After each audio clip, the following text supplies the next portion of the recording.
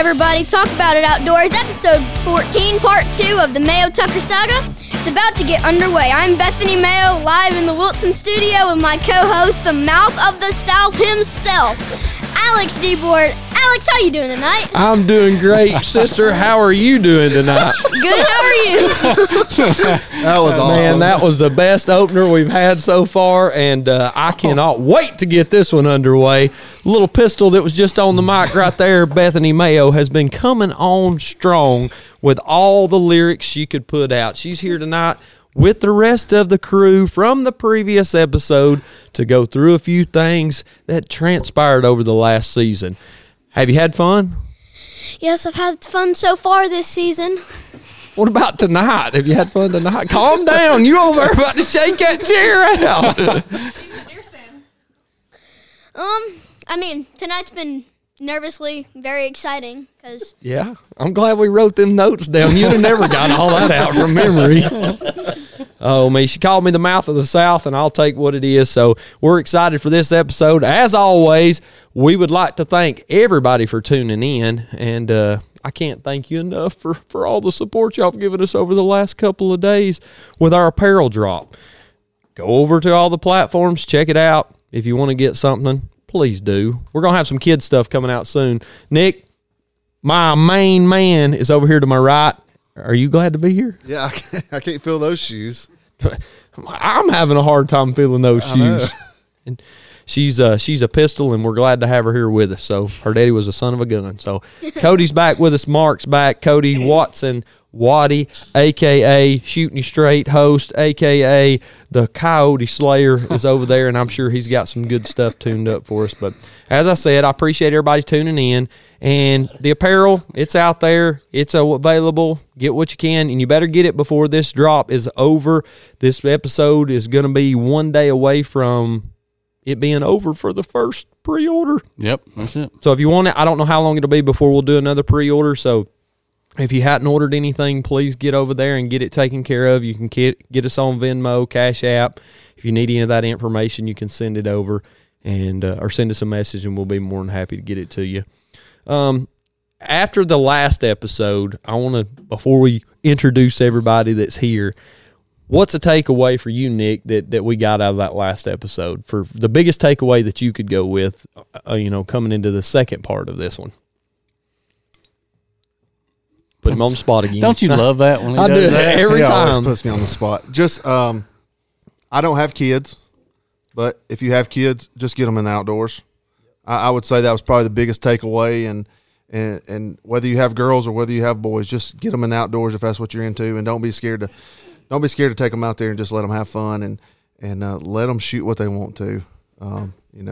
Even if it comes down to the wire. Even if it comes down to the last minute, let them shoot what they want to. Let them enjoy that moment, and you enjoy that moment yourself, because that's all that matters at the end of the day.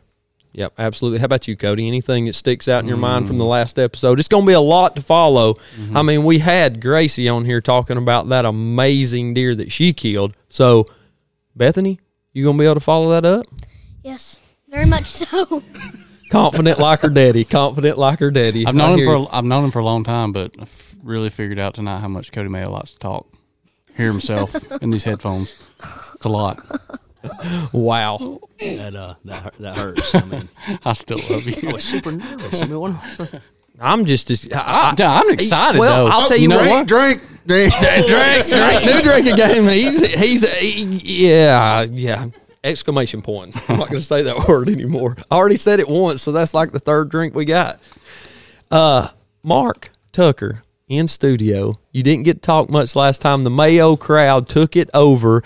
I mean, they stole the show from you. yeah, I mean, I killed a deer that weekend too, but a lot of work went into it too for everybody else to have fun. So, Hit a pump your brakes Pump your brakes. on the biggest Pope and Young Ooh. Mm-hmm. that we know Yeah. for the 2020 season. Yeah. The man, the myth, the legend. Mr. Mark Tucker. hey, a blind squirrel finds a nut every once in a while. So,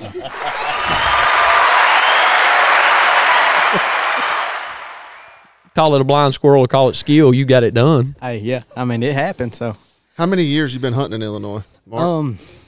I think I looked back earlier today because I figured that question was going to come up. Me and Cody went, I think it was the January of 2018. He took me up there to Jared's property on a late season, and pump your brakes. We done got way ahead of ourselves. Whoa, hold on, wait a minute. We got to put a little shooting you straight in it before we get to that. Sorry, Goodness gracious alive. What Sorry, just we gotta go happened? back. We got to rewind. I know everybody out there loves Hey. us some Mark Tucker. We can put the shooting straight towards the end. We can't. We can't do it. Okay, Cody, okay. Waddy's got to talk. That's the only time I might get my mic stole again. You don't ever know what's going to happen. I just had to stand up and go outside for a little while. You cold? Yeah, I am. I'm freezing That's cold. Mayo crowd shows up and takes over, don't I they? know. It's an invasion. It's an invasion. All right, Shooting You Straight, brought to you by Southeast Wildlife Innovations. We appreciate the partnership we've got with them. Y'all go over to any local feed stores that's in the area and pick it up. There's going to be a lot more out there in the near future. We got it made up, and we're going to be putting it out big time with the Southeast Wildlife Innovations guys. Chandler Allen, we appreciate that partnership with those guys. Cody, Shooting You Straight, what you got for this week? This week, Hank Or Edge. this is it really this week? Well, this this week, episode. This episode, yeah. Hank Edge brought up an interesting question asking about how different stand locations get their names, you know. That's a and good one. is there interesting stand names? And I know you and I kind of briefly touched on this. We've got a couple that we've named over the years, the Grassy Knoll, Bear Holler, and, you know, there's quite a few others that we've named. And you talk about it in a big group, people are like, what are you talking about? But there's a I can reason. tell you, yeah. If I say the Grassy Knoll, Cody says, "Well, I know right where that's at."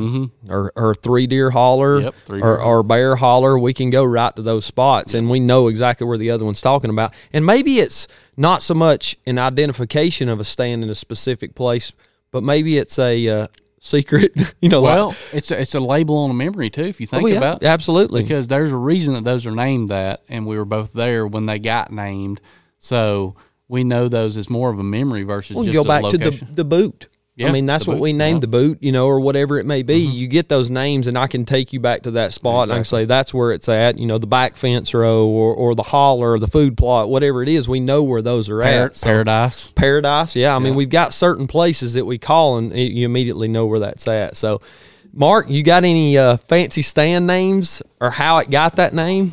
we had one in South Georgia we called McNasty because I had a deer named that, and I was lucky enough to kill that deer, so that stand became McNasty. But yeah, we've had different stands like Dead Pine, just because you know a pine tree was in a food plot when we come up on it that first year we had it. So just either after deer or just interesting things about that certain stand when we first hung a set on it.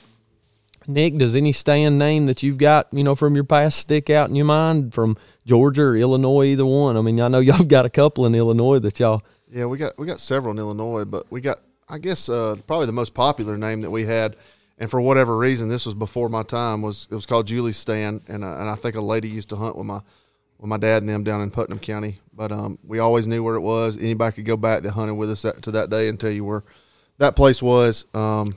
But we have several in Illinois, and it doesn't seem like, just like Putnam County, we've been out of that property for so long. But like I said, you can ask somebody that hunted there, and they can tell you exactly where that location is, and probably show you on a map where that is. So I think that's always interesting. And I'd like to, going off of this, I'd like to maybe we might make a Facebook post off of this and just have people just tell us their creative names that they've came up with over the years. I think that'd be interesting just to see what they have. So Illinois, I got a stand I call the Cypress Tree, and Brandon's got one he calls the Piss Hole. And a little backstory on that: we went down there to look for a deer one time, and everybody is just sorry, Bethany, but everybody was peeing down there. So I'm sure she's heard of that. I'm sure she's heard that before. I mean, her daddy's sitting over there beside you, grinning like a and I think possum. Brandon brought it up during the Sawzall Buck on the episode. But how about you, Mayo?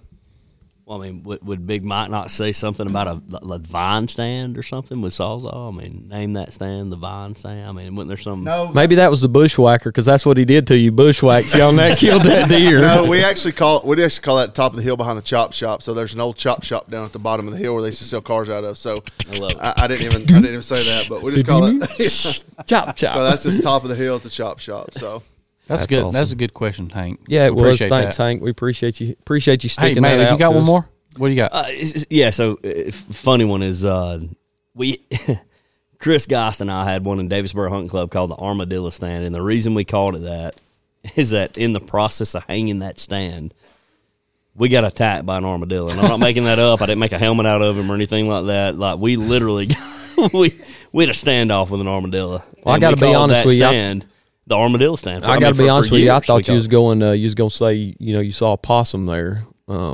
Since you called it the armadillo stand, Mr. Obvious. All right, I'm out. See what he does to me. This is what we endure every week after week. Yeah, Yes. but y'all keep coming back for more. As I said earlier, Still excited. Just think way back. Ask your pops or your grandpa Doe Holler. what their names were. Maybe an even coon hunting spot. yeah, a built stand was my first place I ever hunted. The built stand, that was Yeah. it. It was, and we had the graveyard or the cemetery is what we called it. I mean, just like your house, Alex. Everybody knows the holler. You say the holler, and everybody knows where the holler I'm is. hunting in the holler. Yeah, everybody knows where you're at. And there's so. 5,000 hollers between here and there, but that right. holler is the name of it. That's So, right. well, Hank, I appreciate you sending that question over. I know it's been sitting there a minute, but we thought it fit right in with this crowd we got in here tonight. They're a rambunctious bunch at best. Cody, where are you going? You going to change your shoes since you and Mark wore the same boots again? Same boots, same vest, I same can't wait jeans. to post these pictures. Y'all are cute. Cute as buttons, I tell you. Kill a big deer and he wants to be like me. I don't know. Did what to y'all say. call? He's walking outside. Bye. Good to see you. Oh goodness, it's gonna be a fun-filled night. It already has been, and we're plenty of stories ahead of us to get into. But Nick, you were touching on the story of Mark Tucker himself, and I think we got a little bit ahead of it with getting into Illinois. No, because in part one, Mark actually went through his hunting beginnings. So my apologies, Mark, for trying to revert that far back in your memory bank. I know it's hard to remember at this age. Yeah. So why don't you continue where you were at? And I'd apologize for the interruption, but that wouldn't be my style. No, so you good. No, we I guess getting back to it, I think it was January of 2018. Cody took me up to Illinois for the first time on Jared's property, and late season, it was cold. I think that was the coldest we'd ever hunted. I think when we was on our way up there, we were getting into like negative 10 degrees actual temperature, and it was just a bad cold snap. that blowed old Georgia boy into style quick, didn't it? when we was crossing creeks and rivers and everything was frozen solid, and kids are riding their side by sides on ponds, I knew we was in for something a little different. But it took every pair of long handles I had to try to stay warm, and it still didn't work. We like to froze to death, and I actually killed a deer that week. But it was cold. But that was my first time. It wasn't really what you would consider an Illinois hunt for November. But Jared kind of had all the crop fields cut out. We didn't see a whole lot of deer, but it was still a good time, and my first time in Illinois, so it was lucky enough to kill one. I remember 2018 and 2019. It's probably the coldest 2 years I've been going up there. Man, it was cold. And it was a big change from going into this year for the rut. And just continue on telling about what was your first thoughts going to Illinois from Georgia? Well, Had you hunted any other state prior to that? I'd hunted Kentucky a few years right out of high school, like 2008, 2009. So I kind of had I'd hunted the Midwest a little bit, rifle hunting and stuff like that. So I kind of knew what to expect. Or at least you thought you did. I thought I did, yeah. We had some decent hunts in Kentucky and seen some good deer and decent numbers, but it was once we crossed into that Illinois line, it was different just because they don't have the modern firearm season, and it just seemed like we seen a lot more deer. Hunted up there in 2018 with him. That was my first time up there, and then Did you kill a deer that year? I killed a small deer, yeah. But it was a Was buck. it a spike? It was a buck. I like mine this year. Camp meat. It was camp meat. It was definitely camp Hey, meat. them make the best memories. Sometimes. You sit in a tree stand for 6-8 hours, negative degrees. You gonna shoot the first thing that comes walking through. I guarantee you that. But then I I got a Kentucky lease after Quit that. interrupting him, Mayo. Let him tell the story. Golly. He's trying to figure out what they're going to wear tomorrow.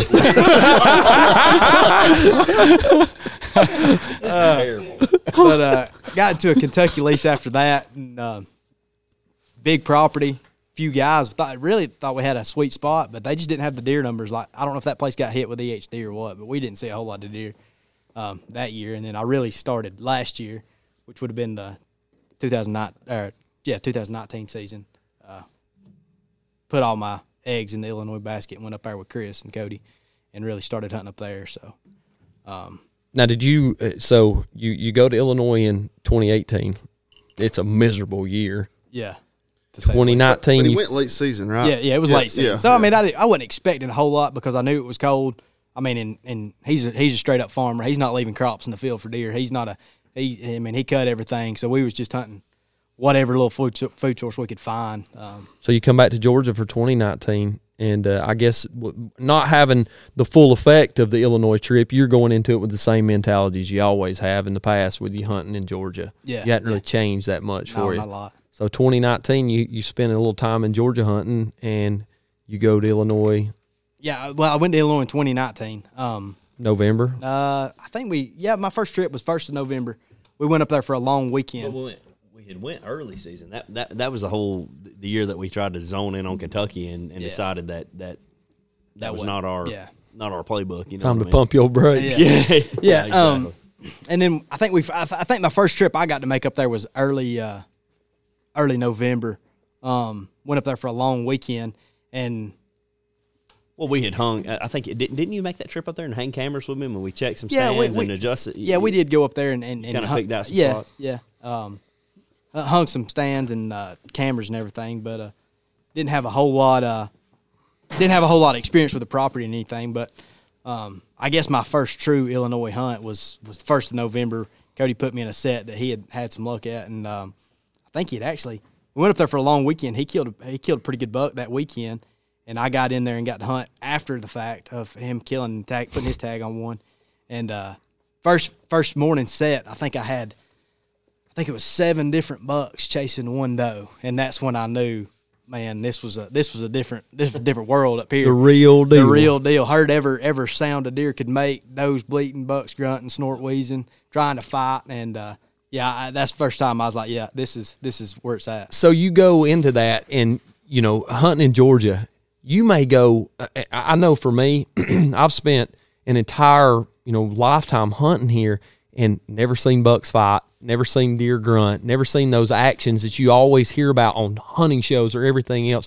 What was your first impression? I mean, it blows your mind, does it not? It was. I mean, I didn't know which way to look. I had my bow in one hand, and I was just a head on a swivel because every deer that come out, there was a new buck, showing up in this field. And I didn't know what to think. I mean, I think at that time I'd heard maybe 1 or 2 deer grunt in Georgia my entire life, and here I have 7 bucks, grunting, fighting, snort, wheezing, trying to chase this one doe. So, yeah, to say the least, I was excited. Wasn't nothing. You're getting me fired up. Excited. Yeah.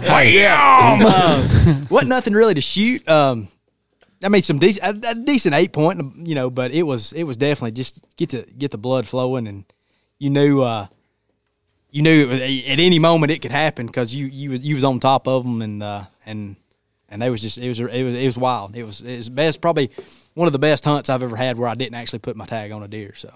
Well, and I know when you go into that, you see that moment for the first time. I'll remember, back to my first trip to Illinois. Prior to that, Cody, I had talked to him, his first trip up there the year before when he went without me, and we won't go into that. But he gets up there and he calls me and he tells me, I'm seeing fighting, I'm seeing grunting, I'm seeing, and here I am thinking, yeah, right. You're back at camp watching TV and.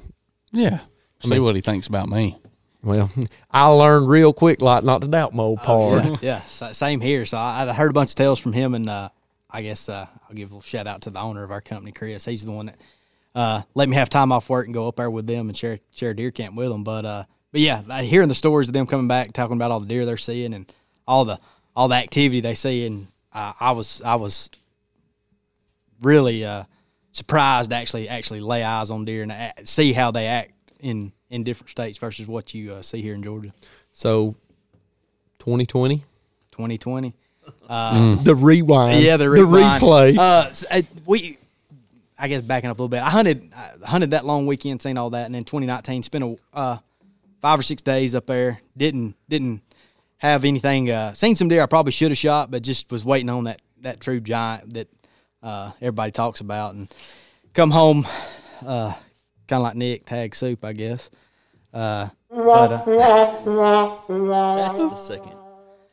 It happens to the best of us, but Hey, I eat it. I Hey, told him to shoot. 2019. Guess what? Oh, Alex was sharing a bowl with you. Yeah. So I can't say much. I'd want, but that's a little much. No, but he passed. The thing is, though, he also, That's what I was about to ask. passed on at least 2 or 3 130s, 140-inch deer. I did. I picked the phone up too many times and videoed too many deer that I probably should have shot. Probably, beat anything I Did killed. you do that because you wanted? Did you do that because you wanted to? You felt like that.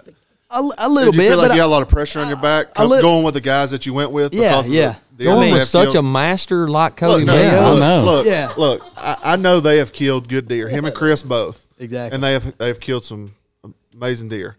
And did you feel like that you had to set your bar? Yeah. I that was a big part of it. Chris had kind of already told me that, to get up in that 150 type range, it needed to be a big 10-point to draw back on. And seen a lot of 8 points, mid 130s deer. And biggest deer I got on the wall today is like a 118-inch deer I killed in South Georgia. So I let deer walk. Was you unsure of having to measure a deer in the woods like that with a bow? A little bit. It's an intimidation factor. Yeah, and Jared, he's a A1 guy, but he likes to he'll get you riled up and rise you a little bit if you bring in a deer he's got some big deer on the wall, and he'll give you a little bit of crap about killing a smaller deer. So I didn't want to be that guy that brought in a deer that he would give you a little bit. But in hindsight, But that's a good thing that he's doing that for you guys, though, and that gives you the opportunity to go after something each time. Yeah, 100%. He takes pride in what we kill, just like it was his own. So, but yeah, I probably should have shot some deer, but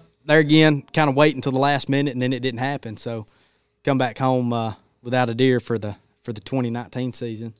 So going into 2019, kind of like for me for this year, when did you guys start running cameras for 2020? Well, we went up. I think it was Labor Day weekend. We the year before we had went up there and had an absolute blast with Jared. He's he and that I hate to keep backing up, but 2019 he took us on a ride on full withers, and I think we seen 150, 200 deer driving fields, and I was like, man, this is just out of this world. After season? No, this was before the 2019 season. We were setting up cameras, but so we made the plan right then and there. We're coming back Labor Day weekend, same weekend, 2020. We're gonna go up there, hang out with Jared, ride the farms, get out the cameras, and try to get inventory on what we was gonna try to chase this year. So we did that. Went up there, hung out with Jared, got cameras set up in different spots.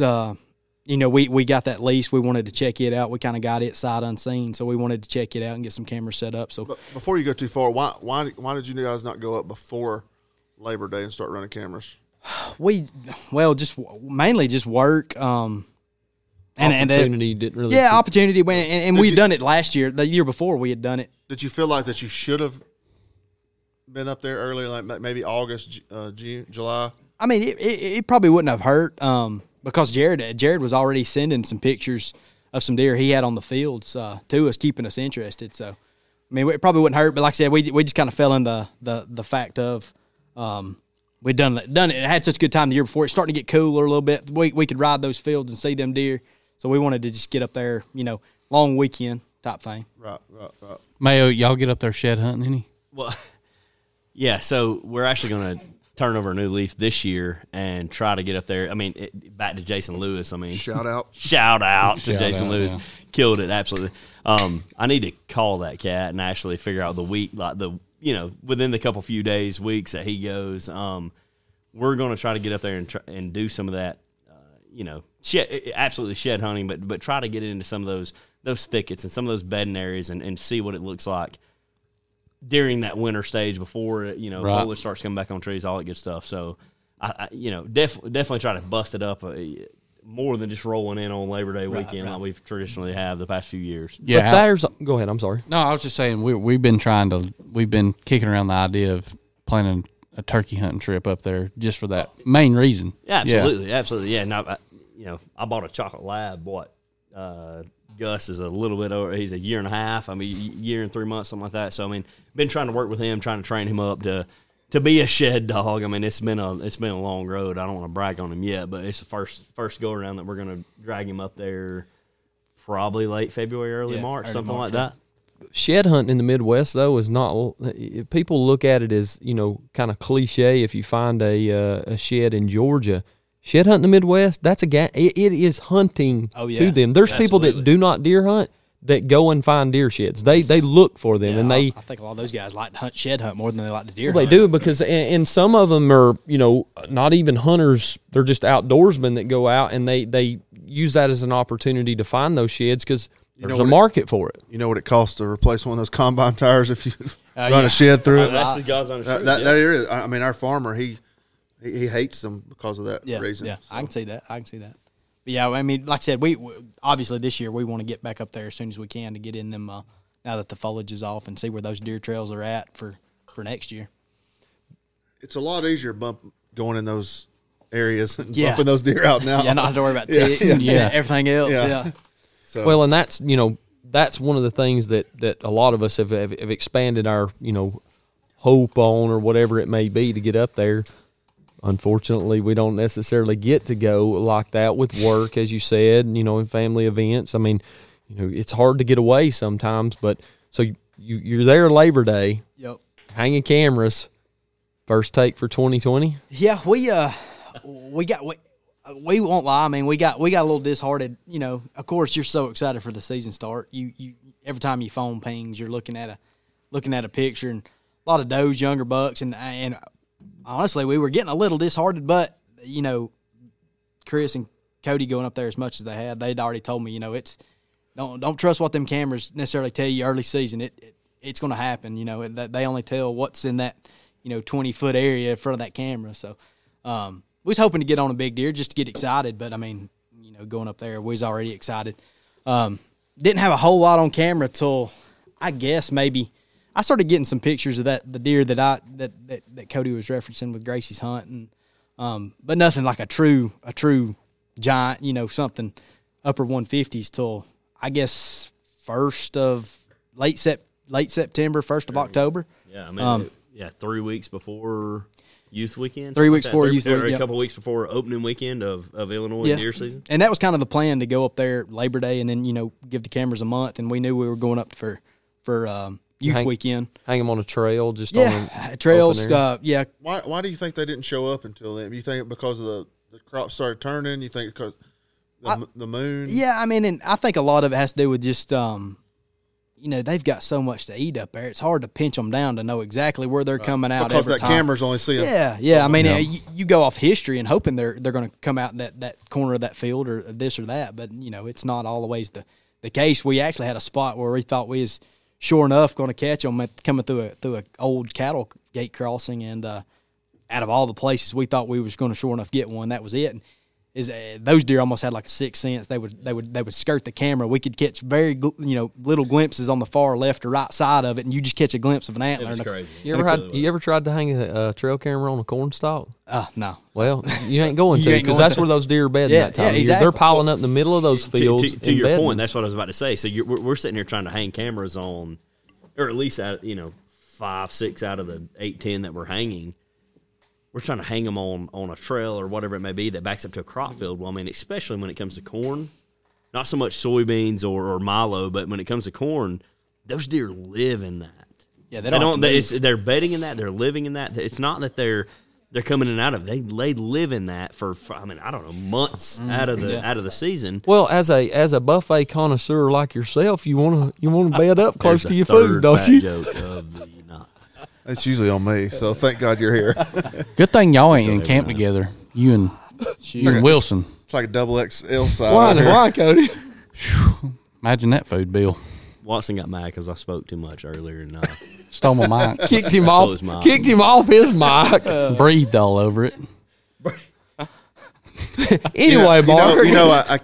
We keep jumping around. I know we're going to get into your deer story, but talking about trail cameras, did you guys put those trail cameras up high? Going back to like Mr. Jason Lewis said. No, that was a pretty going good. To. Yeah, that's something we're going to try to. No, me being a Georgia hunting, you just try to find a trail. You do, don't you? just You try don't think about that. You don't really don't. But yeah, I mean, we were just going off what knowledge we had, and I will say this though, the one spot that we actually ended up getting the picture of this deer on, going back to sheds, we found a shed literally 10 steps from where we hung a camera that we ended up catching. Yeah, literally, I was putting the camera killing. on the tree, and Mark was like, "Oh my god!" Here's a. I mean, it was 100 and I don't know, 110, 120 inch, 10-point shade. One side of it. Yeah. And I was like, okay, well, this is a solid spot. Yeah. This might be a good spot. Makes you think that obviously a deer was there late season. Maybe he might still be around in that neck of the woods. So is most of those trail cameras you guys are putting out, are they on hunting places you're going to hunt, or are they on bedding area? I think we tried to keep most of them close to where we was going to hunt. Try to keep it around those stand locations. We didn't. Do you think that bothers the bigger bucks? It may. I mean, I say that, but the deer that I actually ended up killing, it was close to a thick bedding area. It's kind of a transition line of a thick bedding area and an oak flat. History proved that there's a lot of big deer in there. So sticking with the camera theme, I want to ask the little bit to you right there. So tell me, do you like to look at those pictures on Dad's phone when he gets them and stuff? I mean, like, I look at it and I think, wow, those are, like, huge. Like, compared to my deer, I was like, dang, you must spend a lot of time doing that. So do you, when that phone goes off, do you run, Dad, what's on there now? I want to see it. Yes, a lot of times when he's looking at his camera, I want to be right there and, like, see how big the deer are. That's awesome. Yeah, I know my kids, they're like, what's on the camera lately? They want to see that, and I know yours do too, Cody. They want to see, what's going on with that? So y'all watch the cameras, going into the, I guess the beginning of season, because October 1st is the opener. Yeah. So you've watched cameras up into that point. When did you first get a picture of the deer that you ended up taking? It got a cold, that opening weekend, I think Illinois had a cold snap. First bunch 3 of days. Deer hit the dirt that weekend too. It got really cold, and I want to say it was like that 3rd or 4th of October. It's actually on Chris's camera. He got it on camera first. Honestly, we didn't think the deer was as big as it was. We knew it was a good deer, but there again, I mean, we only kept getting the 8-point side of it. So y'all never had full velvet of that deer you killed? No, I don't think so. And by this time that you had this deer, how many shooters did you feel like you guys had on camera? I'd say probably 3 or 4. We felt like we're deer we would be willing to take. But this camera in particular, like it was literally set up on a transition. I mean, as Mark said, it was like a transition line between a huntable area and a bedding area, and we just chose a spot. I mean, it wasn't sitting over bait. I say bait. It wasn't sitting over a corn pile or over some kind of protein stand or anything like that. I mean, it was literally sitting on a trail. So the fact he showed up when he did, and I mean, granted, he was probably 30 yards. I mean, the camera snapped a picture of him, but he was probably 30, 40 yards off. Yeah, and a little snippet about so it was hard. It was really hard to judge him. I mean, the first picture of him, it was like, yes, he's a shooter, but did we ever imagine that he was what he was? Yeah. Probably not, really. Yeah. And we had that camera positioned kind of on a blowdown, an old tree that blow down. It kind of funneled. I mean, hindsight's 20/20. When at the time we kind of put it up because it was hot and we was ready to get back on the road, but I mean, it all worked out because it actually kind of funneled those deer to walk that path that we started getting pictures of him on. But realistically, going into y'all's first trip up there, which was the first trip hunting, was what weekend? That was the youth weekend that Gracie killed hers. It was the second weekend in October. So the second weekend of October, you're going into that hunt with the mindset you're probably not going to see that deer, the big one though. No. You had no idea that you were going to get that deer in front of you. I told them 100%. I was going up there to kill a doe. I wanted to kill a doe. I wanted to get. We were going up there to work really to get some stands set on that new piece we had, hang stands for our week long rut hunt in the 1st of November. And I will. Bethany, I'll give her a little shout out because she was supposed to go with us, and the deal was Chris was going to hunt with one and Cody was going to hunt with one because they had to be with an adult. So she kind of backed out last minute, which allowed Chris to hunt.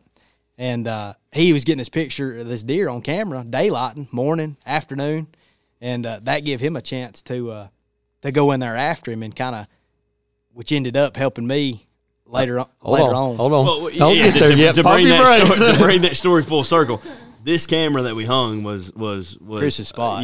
Chris's spot. Another guy that another one that we hunt with. He wanted us to hang this camera in this spot that he had some success, or at least some sightings of some good deer over the the past. Chris and I have been up. I think this is my 8th year. Chris is like 9th, 10th year. So Mark and I literally Labor Day weekend rolled in, hung this camera in a spot that he wanted, and this is where that deer showed up at. Yeah. So you fast forward, Mark's going up there. I'm going literally up there. hunting, going just to hang out. Hang out, did the deer camp, kill a doe, and that was my only reason for going up there. So Friday, you're there. Y'all get up on Friday, right? Yeah, we got up there. We got up there Thursday night.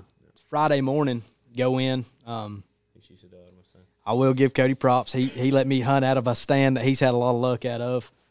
Friday morning, probably shouldn't have been hunting mornings early season, but it was It's Temperatures- hard not to, right? It's hard not to 'Cause come you're from there Georgia. for so Yeah. many days. And it was getting hot that weekend too, so we knew that the mornings was actually going to be somewhat bearable as far as hunting. Got up there, seen some does. Actually, was able to kill a big nanny. You shot a doe on Friday? Friday morning, yep, killed a doe Friday morning. Found her, got her back out,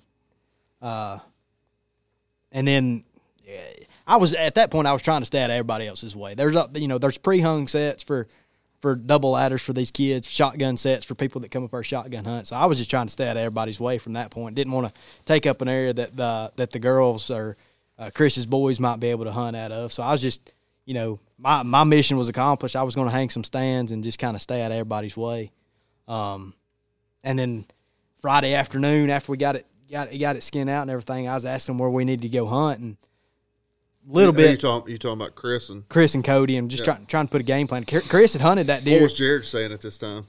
I mean, Was he harvesting? he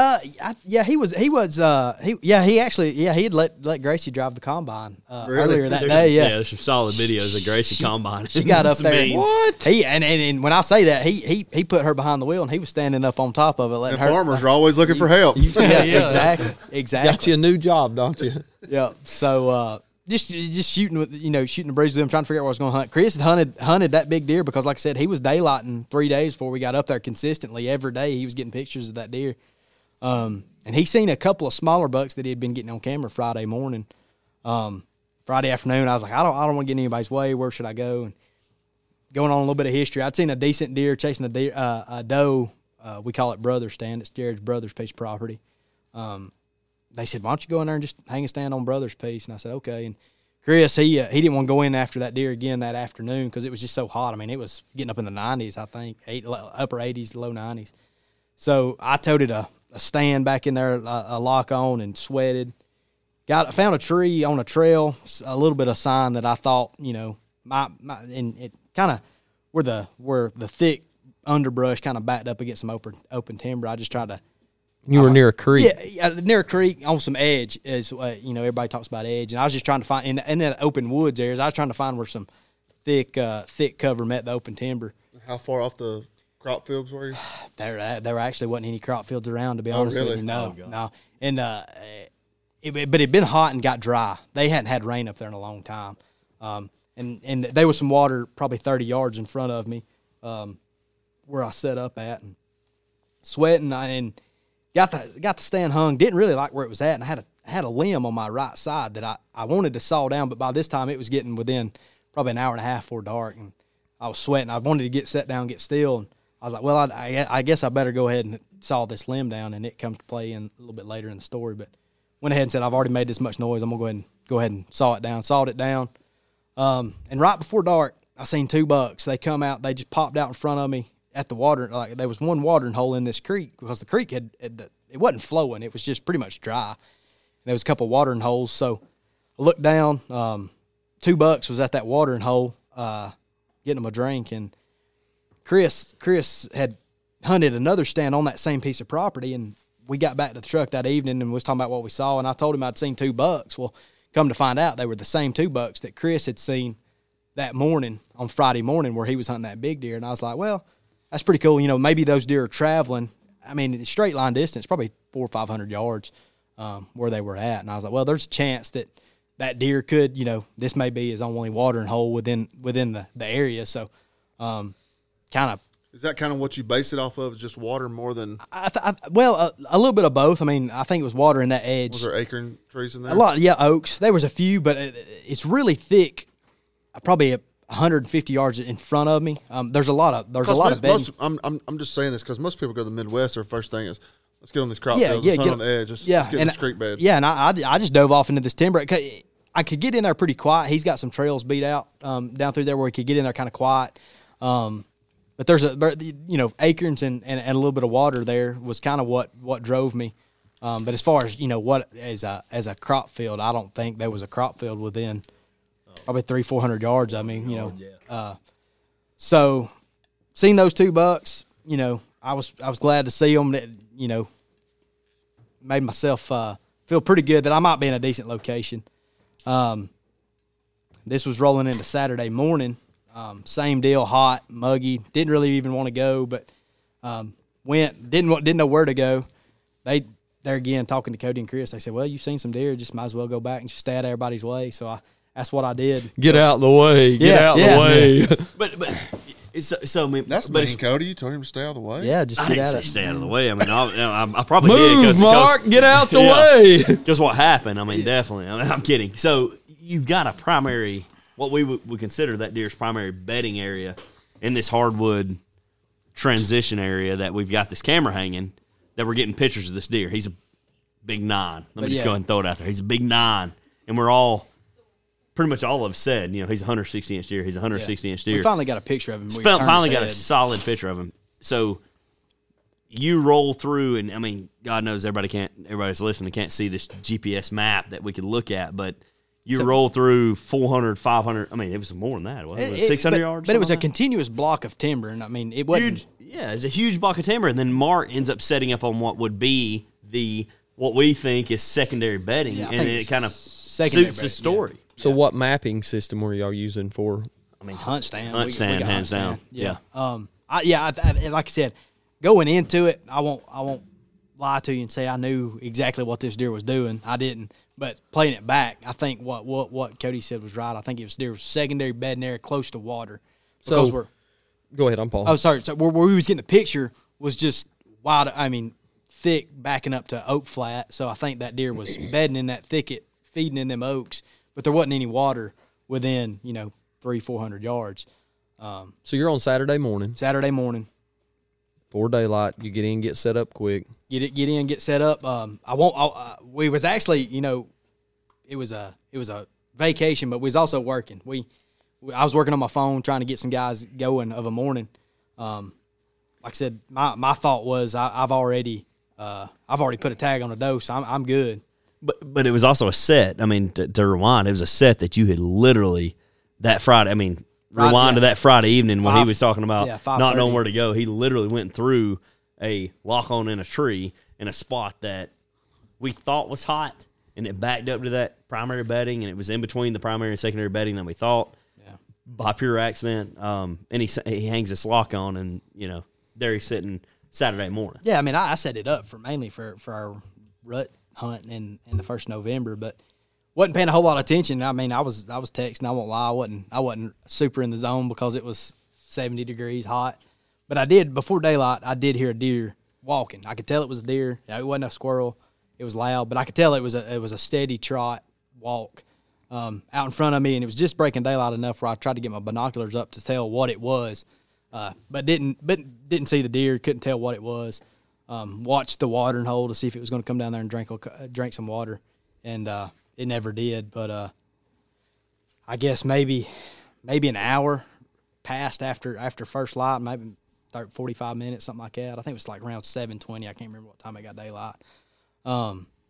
Here's some leaves rustling. Look down in the creek, and Chris and Cody had always told me, when you see a shooter, you'll know, and you won't have to question it. And just the sheer body size of the deer when it dove off in the dry creek bed, I knew it was a big deer, like bigger than anything I'd ever laid eyes on up there to that point, Kentucky, Illinois. When his horns make his body look small, it's time to get ready. Yeah, so I couldn't see his horns when he first stepped in the creek, and he cleared one branch, and I threw my binoculars up, and I could see that he looked like he's 1.5 feet out each side of its ears, and I knew. I didn't pick my binoculars up after that. I was like, that's a big deer. Didn't know what deer it was. I wasn't certain that it was the deer that we had on camera, but I just knew it was a big deer. So from that point, just trying to get in the mode of where that deer's going to walk, and I had kind of positioned myself. I thought everything was going to come out of the thicket to my left. Well, this deer come in to the more open timber on my right, which goes back to that limb I decided to saw down at the last minute was on my right-hand side, which would have been – I wanted to keep it for cover, and being a right-hand bow shooter, I was going to shoot off to my left, so I really wasn't planning on swinging back to my right.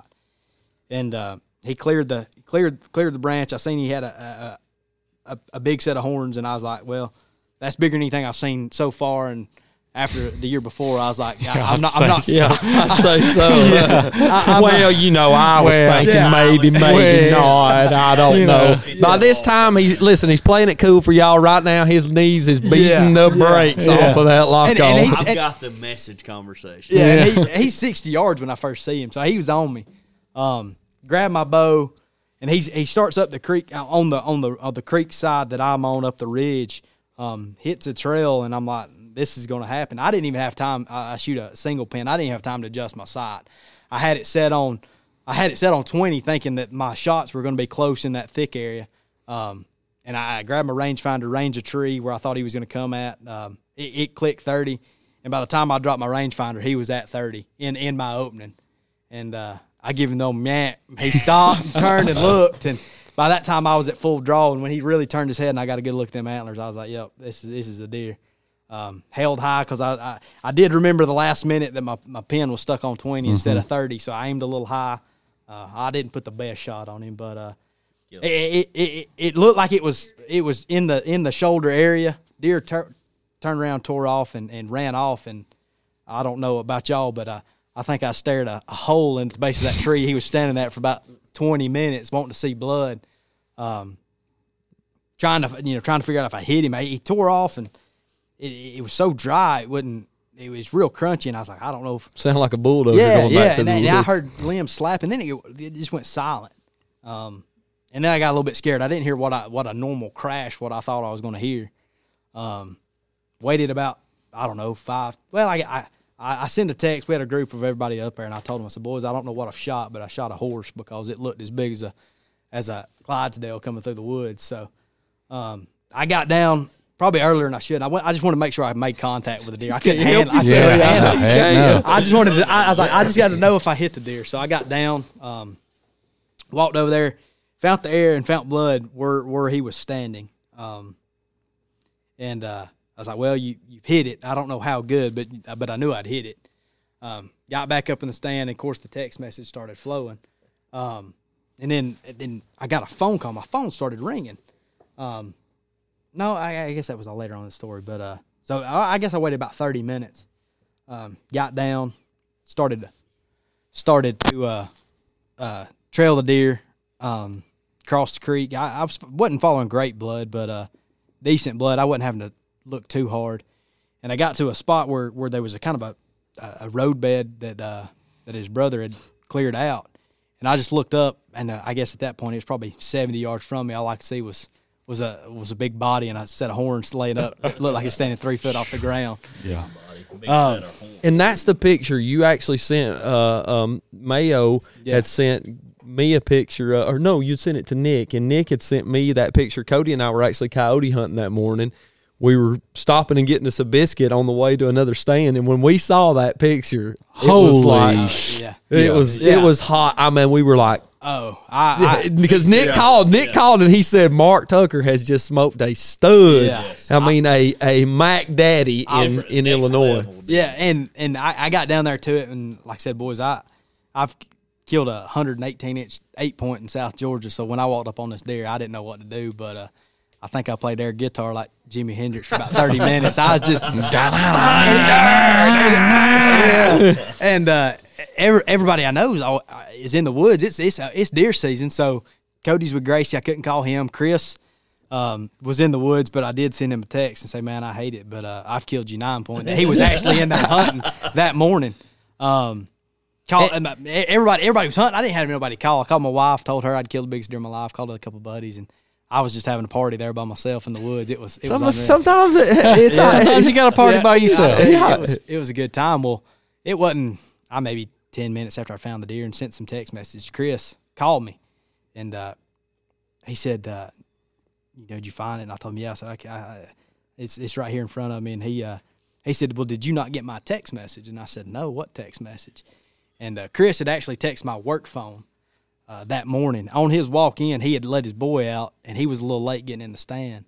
And he walked up, and he said he was pretty sure it was that same deer. That deer was bedded probably 30 yards from his deer stand that he was hunting that deer out of. And that thing walked probably 400 yards on the rope and bedded back, what we think bedded back down in his secondary bedding area in front of me. And then for whatever reason, he got on his feet about 20 after 7 and come walking 30 yards from my tree.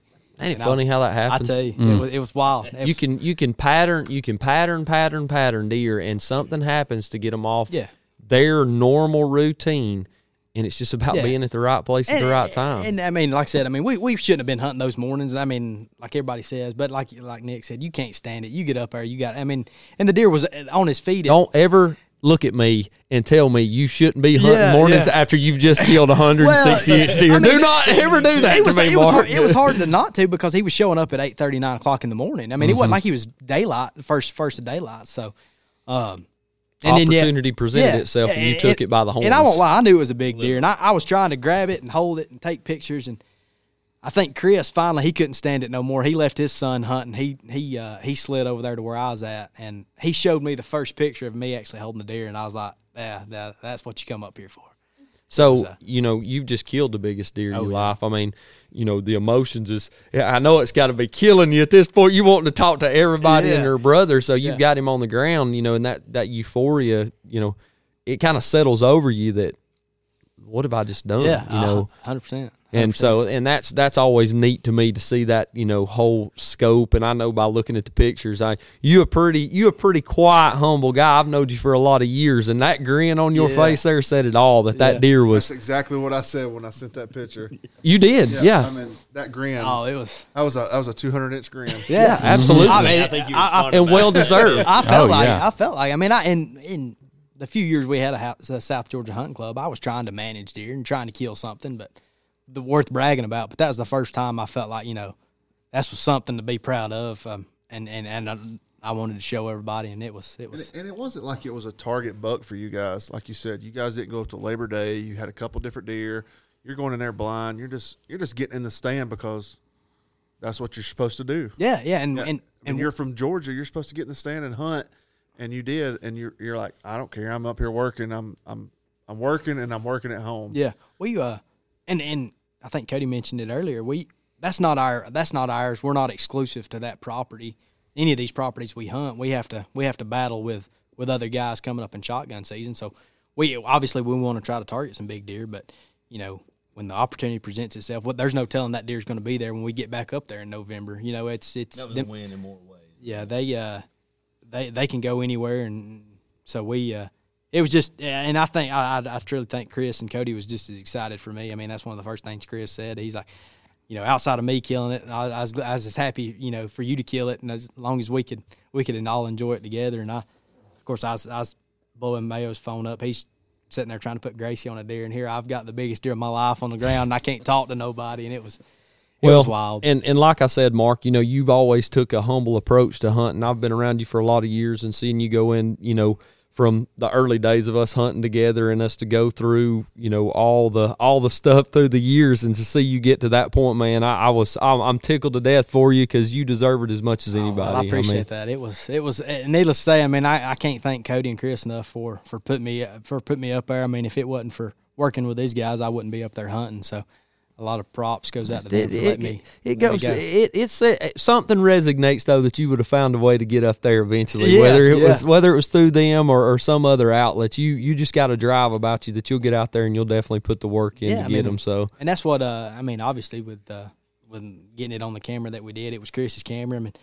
100%. I called it Chris's deer because he was the one that was on it and trying to hunt it and this and that. But I was just right place, right time. So take me before, because we got a lot of stuff to get to, but and I don't want to sound like I'm selling it short, but right down to that moment, you've killed that deer. What's the one thing that's sticking out in your mind? There's got to be something. You're sitting there with that deer that's just something that's stuck out with you in your mind on that. Honestly, the thing that sticks out the most is, and I don't know why, but I keep going back to that limb. I didn't want to cut that limb that was right there in my right side because it was my only cover right from anything coming to my right side. I didn't want to cut it. It was a big limb. I didn't want to have to saw it and sweat an extra 20 minutes trying to saw on that thing, but I did. And if I had to cut that limb, I wouldn't have shot that deer. Right. But that and then, Cody and Chris both tell me, hey, just get in there and hang it, and, try. You had some luck there the year before or seen some deer, so. You called John? I couldn't call John because he was in South Georgia deer hunting. Oh, okay.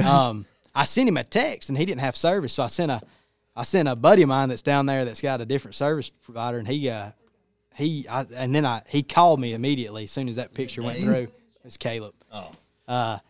And they said, "Did you kill that?" And then John was on speakerphone. I said, "Boys, I've had a heck of a hunt, boy." I just replayed it all again. I think I told the story 3 different times before Chris ever got there to me, just walking.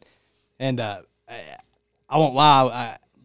First deer or second deer I killed, but the first one to really brag about in Illinois, I think I had that tag on that deer within 30 seconds. I'm making sure he was all signed up legal. He was checked in. Yeah, they wasn't nobody taking that deer from me. You taking that midnight train to Georgia? Yes, It ain't no damn getting away from me now. It was. I think I had it checked in within 30 seconds. So. Well, that's awesome. Well, Mark, we appreciate you coming on and telling the story there. I mean, that's, we've been waiting on that one for a while because you definitely put it in together. And Nick, you got anything else on that deer? Oh, absolutely. He told us it's a 9-pointer, but he hasn't told us any other measurements on it. Yeah, absolutely. Share what's up. Yeah, it was a 9-point with a kicker off its right. I think it was right or left. Right G2. Right G2. Mainframe 9. I think it ended up having a 21. I think I got some measurements right here. Inside spread. Rough measurement I've got on it's around. It's bumping like 158 and a half. And every bit of it. Yeah. So yeah. It's got, let's see, 23-inch, 24-inch main beams. 1 12-inch G2, 1 11-inch G2. It's right at a 20-inch inside spread, so it was something to be proud of. Absolutely, sure. Absolutely. Who you got mounting it? I've got Reed's Taxidermy over off of Sugar Pike. Did you age the deer? We didn't. I mean, we weighed it. Oh no, we didn't even weigh that deer. We didn't have the scales. Did we not? No, we didn't weigh that one. I mean, I won't lie. I think it may be a 4.5. I don't think it'll go 5.5. It didn't look very old, like very old deer, but I wasn't fixing to let this one walk for sure. Well, and I don't blame you there at all. So that's definitely something to be proud of as it goes, and I appreciate you coming on here and sharing that with us because we was excited then and we're excited now to hear the story about it because I heard it from you on the phone. I called you and I was pumped up because me and you'll talk deer season, and to get on there and hear it from the horse's mouth on here with us tonight. Yeah, it was definitely a trophy, and like I said, I guess one of the things I knew it was good deer we got back, and old Jared the farmer, he told us, he said that one's something to be proud of, but he said, I believe you. He said, I tell everybody every year, try to kill bigger. And he said, I don't know if you'll kill bigger than that. So I may have messed up on the first one. Well, and that's the thing about it. We get caught up as hunters, and Cody and I have talked about this so many times. You get caught up on the inches, and I don't care what anybody says. I want to kill the biggest deer there is out there. You want to kill the biggest deer there is out there. We all do. But at the end of the day, when it comes right down to it, I don't care how big that deer is. I can go right back to where I was at with any deer I've got, whether it's sawed-off set of horns on the workbench in my shop or 170-inch deer I've got on the wall.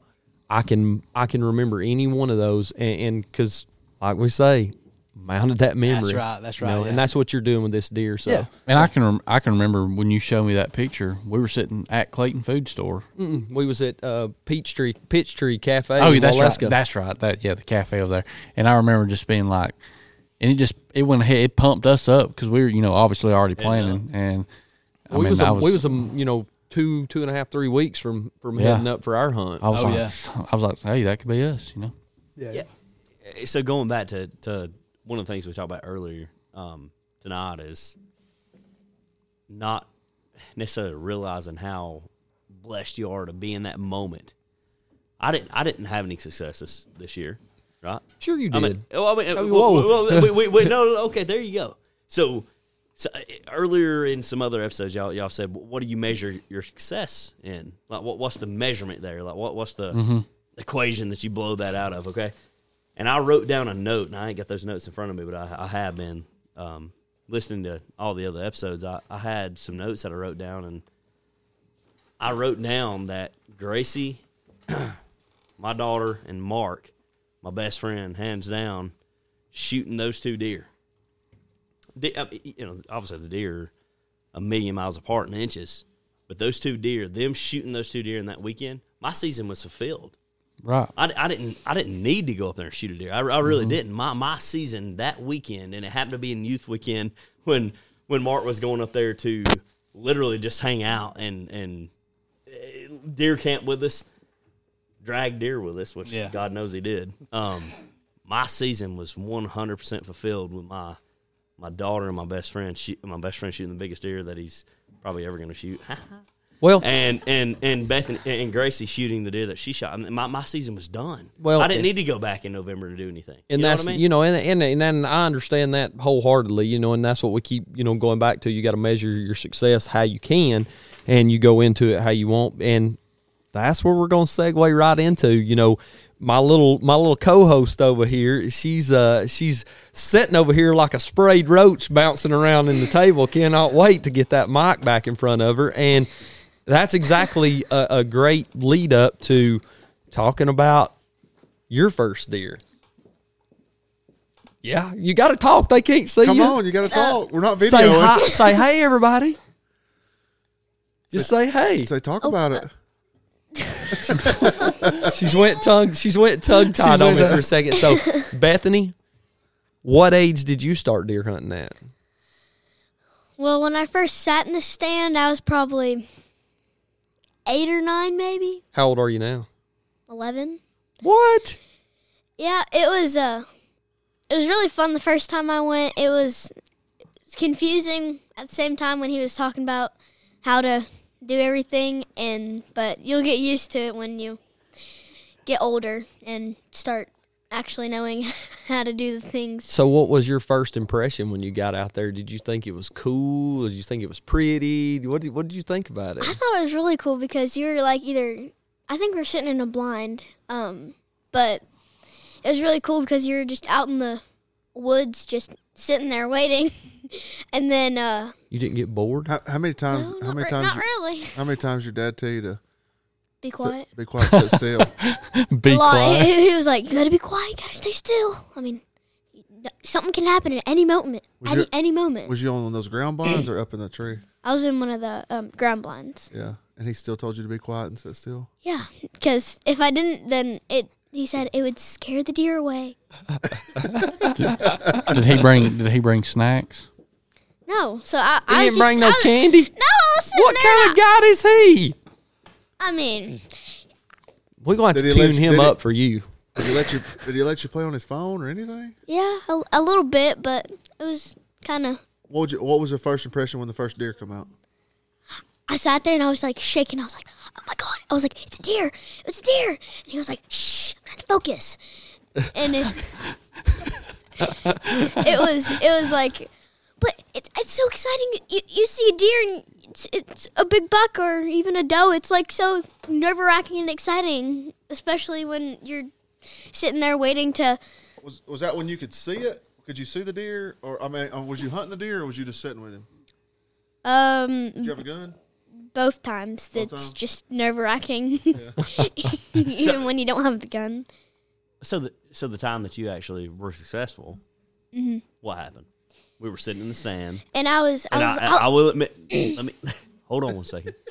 God dang, you've talked a lot. Let her. Go ahead. What? She's been talking. So we were froze that morning, were we not, Bethany? It I was like- Thanksgiving Day. yeah, now it's when are we leaving? What time are we going to leave? I'm so Thanksgiving Day. cold. Freezing to death. She actually saw the deer first. Because Did you not? it was coming from my right, I think. It And was right. I heard like this noise, and it was like a loud noise. And I was like, this can't be a squirrel. And I slowly look, and I was like, hey, it's deer. And he was like, can you tell what it is? And then when he walked kind of in front of us, I was like, it's a bug. And it The walked. old elusive 11-pointer. Mm. No spike. Oh, spike. And then there was this big old like pile of like a bush just in front of us, and Single pine tree. it was a bush in front Keep of going, baby. You keep telling your story. Hey, listen. mute. It's your story. I'm gonna mute your daddy's mic. Mute Don't Mike quit too right there. interrupt you. It's your story. Tell it how you'll So- learn it. This deer hunting and how you're telling it. It's your story. Tell it however you want to. So there's a bunch of brush in front of you. We got it. and it A wall of sta- brush is what yeah, I heard. a wall of brush. And then big old pile of it's brush. like standing there waiting, and I'm trying to see it. I'm like, he's like, can you see it? Can you see it? Can you get a good shot on it? I was like, I can't see anything but green. He's standing. That bush was in your Yeah. way. I know. And then he was standing there. I was like, come on. I was like, when is he going to come out? Is he going to stand there for another 30 minutes? And then he walks out and he's like, can you get it? Can you get it? And I was like, I can't see. Your daddy Just needs wait. he needs to trim some shooting lanes. Yeah, exactly. And then I got a good shot on it. And I Well, shot. wait a minute now. Hold on. Time out. You got ahead of yourself. There's I some in thought between there. I thought the deer was behind some bushes. I mean, yeah, it was So there did- for a couple minutes. Okay, all right. So And then what then, happens? It comes out and it just stands there, and I think I think I like moved or it heard me, and it looks up at us, and I was like, oh God, something's gonna happen. It's gonna run or something, and And you ready to shoot? I was like, when can I? And he's like, whenever you're ready, and I was like, I can see, I'm ready, and he was like, okay, and he pulled off, he turned off the safety, and I shot it, and at first I like blinked 30 times, and I was like, did I get it? Where is it at? And then I see it, and it was like laying, I don't know. Did you get out? No. So did you see it fall? Yeah, it ran, and it like stumbled a little bit, and then it falls over, and Was you jumping up and down? I was like, oh my gosh, I shot a bug. I was like, can we tell everyone? Can we go tell Mama? Gracie needs to know. I was like, I shot a deer. And at this point, you're jacked. You are pumped up. Yes, and so then what happens is we were hooting and hollering and jumping around. That we were so excited, and then I looked over, and its head was actually up, looking around. I was like, it's not dead. I was like, I didn't shoot it. Did I miss? I was like, it's just laying there. And then it gets up and like runs some, and he grabs the gun and he shoots it like, I don't know, once or twice. Dad's over here trying to cut her off. So Dad cuts down on it and Dad finishes it off for That's you, why he's right? got the wrist Yes, bracelet. and then it like goes a little farther in the woods and falls. And then we sat there for maybe 5-10 minutes and waited to see if anything else happens. And we got down and went to go look for it. And we found it. We pulled it out and took some good pictures with it. And we go back to the truck to go load it up. And we go over to where it was at and we loaded it up. And then while we were walking back to the truck, I was talking nonstop. I didn't You stop don't talking. say. I won't believe that for a talking second. At all.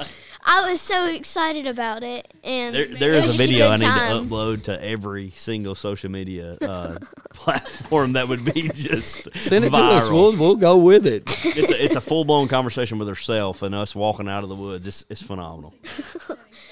But it was a good time. I was so excited. I was like, I shot my first deer finally. And But- now you've shot your first deer. You're excited. You're pumped up. I mean, Yep. you've told Dad, Dad, get out of the way. It's time for me to hammer him now. It's on for me. So when you get back to the house, who was you most excited to tell first? I ran upstairs. I was like, I shot a deer. I shot a big buck. Well, who'd you run upstairs and tell? The attic? I mean, who'd you go up there to tell? Who'd you tell? I mean, I told Gracie because she shot a deer, and she's like, how big is it? And I'm like, You already got that going on. and then I ran upstairs. I was like, Mom, I shot a deer. And she was like, how big was it? And I was like, it's a good size for my first deer. It wasn't the biggest. Elusive 11. Then we went outside and we hung it up and skinned it. And it wasn't my first time watching him do it, but it was really fun. I know it wasn't the see. first time you watched him skin a spike. It was really fun to watch him do it, especially when it was my deer that we were doing it with. So Did he It was a good time. did he mount it for you, or did you do a little European mount, or well, what happened the there? story behind this is Here we go. Yes. Okay, so Cody Fowler, get ready. So here we go. Cody Fowler. We were gonna get it European mounted, and when I asked him about it, he was like, "Well, we got some bad news here. Cody went on a vacation and left it on his back porch, and something actually got it." And I was like, "Oh, what?" I was like, "Calm down. It's okay. It's okay." Did he find it? And he was like, "No." And I was like, "Dang it." I was like, "Dang." And then I don't know, it was like Fowler. a weird moment. Yeah, so that was a terrible shout out to Fowler. Cody Fowler, European mounted my daughter's first deer. First buck. First deer. And as she said, he lost it. Lost it. Hasn't found it since. Well, I can tell this: the passion and the excitement that you got with that first deer. There's no doubt in my mind you're going to start driving forward and you're going to find yourself in front of many, many, many other deer. So don't be disheartened with that. You take those pictures you've got and you take that memory you've got and you blow you up a big old picture of it and you put it on your wall and you show everybody that picture, because I can tell you're tickled to death with that. Yeah, you'll lose that. You'll lose those deer horns probably over time, or go somewhere else. They'll be gone somewhere. My first deer was a 6-pointer, and I'll tell you, it kind of happened the same way what you're talking about. Me and Dad, European mountain was not really a thing when we was kids, and mine got drug off into the woods, and I found it months later. The squirrels had chewed all on it, so that could happen. I mean, but you just be proud of that deer, no matter if you got the horns or not. I can tell you're excited about it. There's not a doubt in my mind. Maybe old Dad can haul you up there to Illinois. But listen, if he tells you, you, had an invite last time and backed out. That was very sad there. So let's touch on that. Why didn't you go? why didn't you go, honey?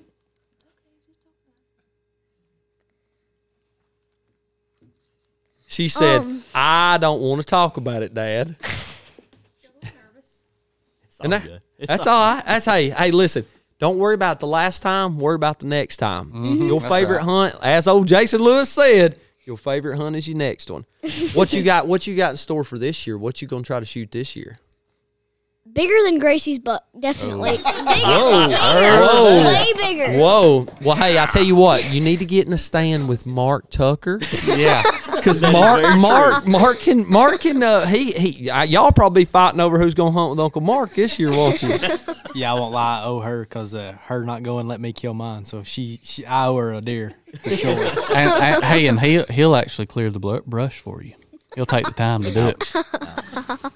Well, I can tell you this: we've had a wall full of jabs at old Dad over the last 2 episodes, but it does this old boy's heart good to see him getting you out there in the woods, because there's not a lot of kids that get the benefit, you know. And fortunately, we're blessed enough that we get to take our kids hunting with us, and we get to get out there and experience that with. And as much as we like to kid old Dad, he's doing you a great favor that I promise you, for the rest of your life, you're going to look back at those memories and you're going to be proud of them because it doesn't matter if it's a spike or a 8-pointer, a 10-pointer, a 20-pointer. I promise you, old Dad's proud of you when he gets out there and gets on those deer with you. So, well, I can't thank you enough for coming on the show and talking with us. Thank you for having me. You're gonna have to come back and You're gonna have to come back and co-host sometime. You talk a lot more than Nick. Hey, but listen. So what do we? I mean, you've listened to all the previous episodes with us or with me, right? Yeah. So not having that deer, not having that trophy, not having that European mount. What is one thing they always say? What is one thing that Alex always says before he ends an episode? So just because you don't got that trophy in your hand, you still got those pictures. You still have those memories, right? Yeah. So what do? We mount those memories, right? Yes. And I love that. God, I love that. I mean, to all you guys, I mean, to you three sitting here, that Mount the phrase right memories. there, that mount the memories, and that's resonated with me to the point I want to just bawl right now. That's real. Don't I mean, start that's- squalling. I've had too many of these sarsaparillas. but on a serious note, no kidding. That is that's real stuff. And just as I said earlier, I mean, even though you know some people that are listening to this may have not been brought up hunting, fishing, outdoors, the whole 9 yards, there's something you gain out of that.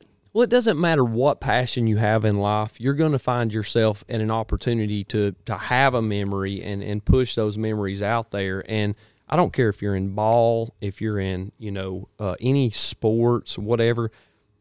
And I know the girls play a lot of sports and stuff, and they're mounting memories through those pictures that they've got with ball and stuff. Because I look back at ball pictures and everything else, and you come to the shack, there's a wall full of pictures in there that Cody's touched on before. Those aren't deer heads. Those aren't just deer pictures. They're not, hunting pictures. They're memories that I've had with, people at the house or may have been on vacation or whatever it is, fishing, hunting, loving every day, whatever it is that we've been able to capture and in those moments in time. Listen, I know a lot of people out there don't like to have a camera stuck in their face taking pictures, but there's going to come a time in your life you're going to look back and that's all you're going to have left. So you better hold on to those moments. And me, myself, I've always been one to want to take a picture. Now people's like, get those old pictures out. Let's look at them and stuff. Absolutely, because I've been one that's not. I swear to God, for years and years and years, I've been not against it, but just I've not been one to pull the camera out or been one. I mean, obviously now it's easier with camera phones, smartphone, whatever you will. We didn't. I mean, we didn't have the opportunity. I called Dad before I came here tonight, and I was like, "Have you got a picture of that first deer, that first spike?" Yes, whatever. That I shot. You got a picture of that deer, and he's like, "No, we didn't take pictures back then." But I'm telling you, the more and more, and you see, pictures. I mean, of your friends and family around you that take pictures of that kind of stuff. It's like, yeah, take those pictures. Yeah, and you find yourself in in places you want to go back in time, you want to find those pictures, and that's what it's all about, that portion of it. So, as I said earlier, it's been an absolute pleasure, an absolute blast to get, the Mayo and the Tucker clan over here. We got a house full audience in the background. Cody's wife, Bethany's over here with us. Emily, Mark's wife, came. Morgan, and their 2 beautiful daughters, the deer slayers that I can tell you are going to be hammers like their Uncle Mark for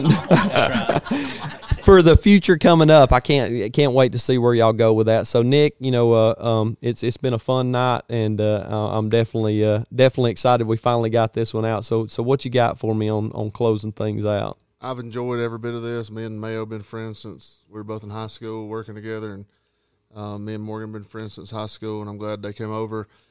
I just want them to wrap up kind of like we always do with everybody, just kind of give a shout out who they want to and what they're thankful for.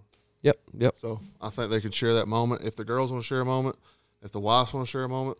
You got anything? You got anything a little bit that comes to mind? Who are you? I know you got there's something in your mind that sticks out you're thankful for. So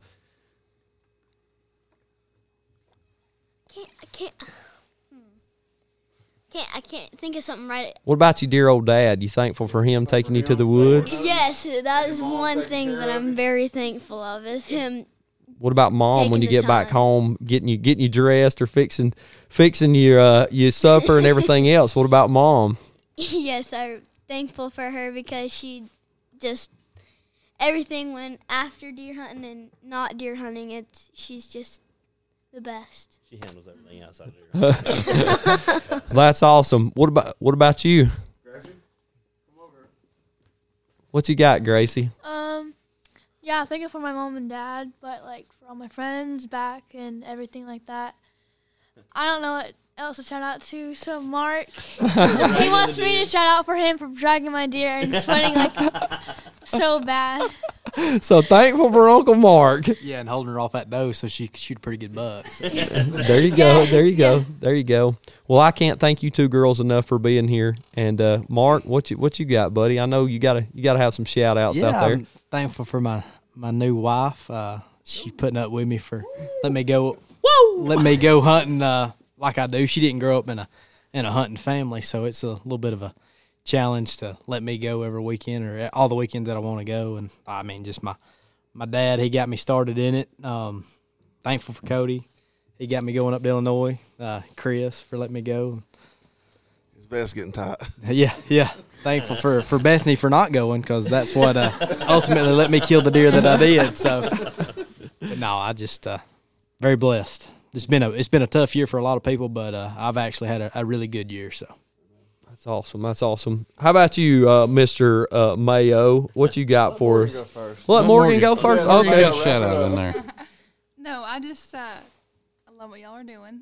This is great. I'm not a hunter, but Makes you want to hunt a little bit, don't it? No. I mean, if it makes my husband happy and my girls happy, I'm happy. So just y'all doing this, little talk show, the girls, I mean, they'll remember this forever. So Well, they're coming back. y'all, and thank y'all so much.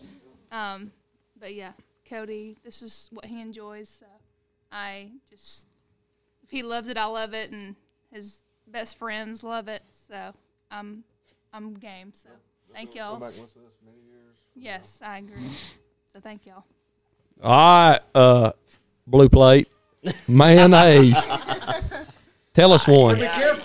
Better be careful. You might get up to that fake comeback step. Oh, that's right. Fake comeback step. That's going to be in a minute. Everybody's privy to that, actually. So as I said earlier, I mean, just having the opportunity that I didn't realize it at one point in my life, having the opportunity to be, brought into this hunting. I say hunting. I mean, outdoors work. I mean, whatever you want to, you chalk it up to be. Having that opportunity to be introduced to it and just not realizing at the moment how much it means and how much you can really gain out of it. I'm very, very blessed and thankful and more now than ever with having two kids of my own.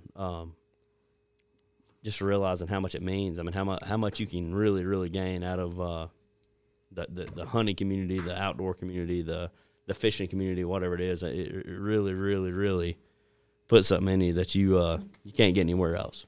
Yep, absolutely. Well, No, I was go just ahead. going to say, I've been jabbing at you all night, but, you and I, Mayo, go back a long ways, too, just like these guys. But, I mean, I remember us when we were young, just getting started. Yeah, and I think I was driving. I might have come picked you up a few times and got together, shot some bows and stuff. And now to see us both at a point in our lives, we're able to take our kids. And, now my son's hunting by himself, and I got younger kids coming up and two daughters coming up. They're getting, hey, when, Dad, they've been saying it this year, when we get ready to go, blah, blah, blah. So, my hat's off to you taking time and really making it a point to get them out because there's a lot of kids that will never see the opportunities. Yes. So my hat's off to y'all for sure. And that opportunity is something that you can't write it in script. I mean, No. that's it's something you can really, really gain a lot of life experiences and just overall general knowledge. I mean, just the feel is Right. something that you can't. I mean, again, people that know nothing about it, it's hard to preach about it. But I mean it. Yeah, absolutely. I got one more question. You asked me at the front of the episode, Alex, what I took out of the first episode. Yeah. What do you take out of both episodes? I With this big united family that we have together that we've known for so long. Yeah, I take from it, a better understanding of what what each individual gets out of the hunting world. And we ask every episode, you know, what's that one moment that Let me cut in real quick. And the reason I say that is he has 2 daughters. Watson has a daughter, several daughters, right? Yeah, I got 5 total. Five total, but not all daughters. Yeah, 2 daughters. And then you have a young daughter coming up. So that's the only reason I asked that. So looking at it from that standpoint too. Yeah, and like you said, you know, early on when you get into hunting, and the way we were brought up, the girls stayed at home with mom. The men, you know, took the boys, and that's changed so much in today's society. And whether it be from what's prominent in the TV hunting community, I know that's helped a lot with a lot of people getting their wives involved in hunting. And my wife hunted for a few years, and I ain't going out there and freezing my butt off anymore. But Sawyer, he loves to go, and you know, he's my right-hand man when it comes to going to the woods. But Sadie, she wants to be right there with me. I think, honestly, she'll take to it more than Sawyer did. And taking from that, you know, it gives me a resignation that, you know, hey, you can have fun with the girls just as well as you can the guys. And so these guys out there, if you're leaving your daughters at home, you're doing them injustice, because the memories that these girls are getting to put together with Dad has made it all the more okay that it's all right to get the little girl out there. She may not want to be playing with Barbie dolls. Maybe she wants to play with. Outdo sister with a bigger buck. That's right. That's right. So, and as you ask, you know, what I take from it, it's always special to get to that root of what everybody's, you know, passion is, and what makes the outdoors special for them. And I don't care who you are out there. You can come on here and you can listen to me talk about a deer that I've killed. You can listen to Nick, Cody, Mark, Mayo, any of us talk about a deer that we've killed.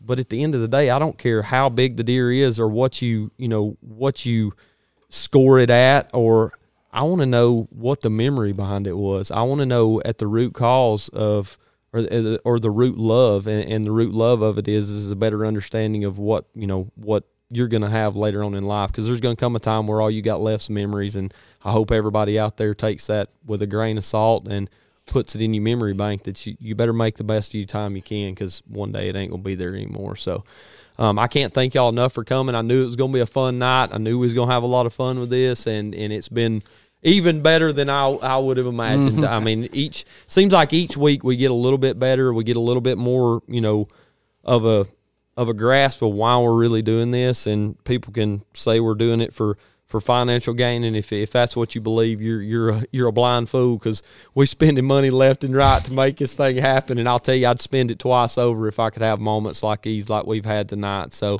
for everybody here, Nick, Cody, myself, the whole Mayo and Tucker clan, we can't thank you enough for tuning in. We're gonna have this crew back on again. My little buddy over here is gonna have to come back on and do an opening again, because I probably enjoyed that one as much as I did anything.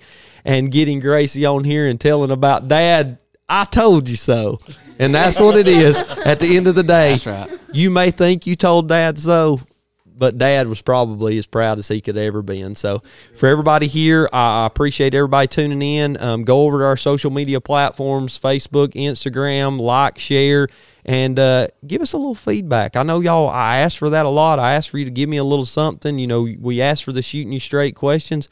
If you like an episode, comment on it. Come back and tell us about it, because we want to know what you want to hear. If you liked having the girls on, we want to know that. If you liked us talking about, you know, all the inside tactics or whatever it may be, tell us that's what you want to hear more of, because we need to know that, and that just builds on our platform and makes it a lot better. So go over to Facebook, check out the apparel post. If you could, share it. If you find something you want, great. If you find something you don't want, great. We got some more stuff that we're going to be dropping in the next few weeks, and if it's something you want, get in touch with us and we'll do what we can. So for everybody at Talk About It Outdoors, our extended family and beyond, we just want you to go and remember, smile as you go, and don't forget, mount the memories.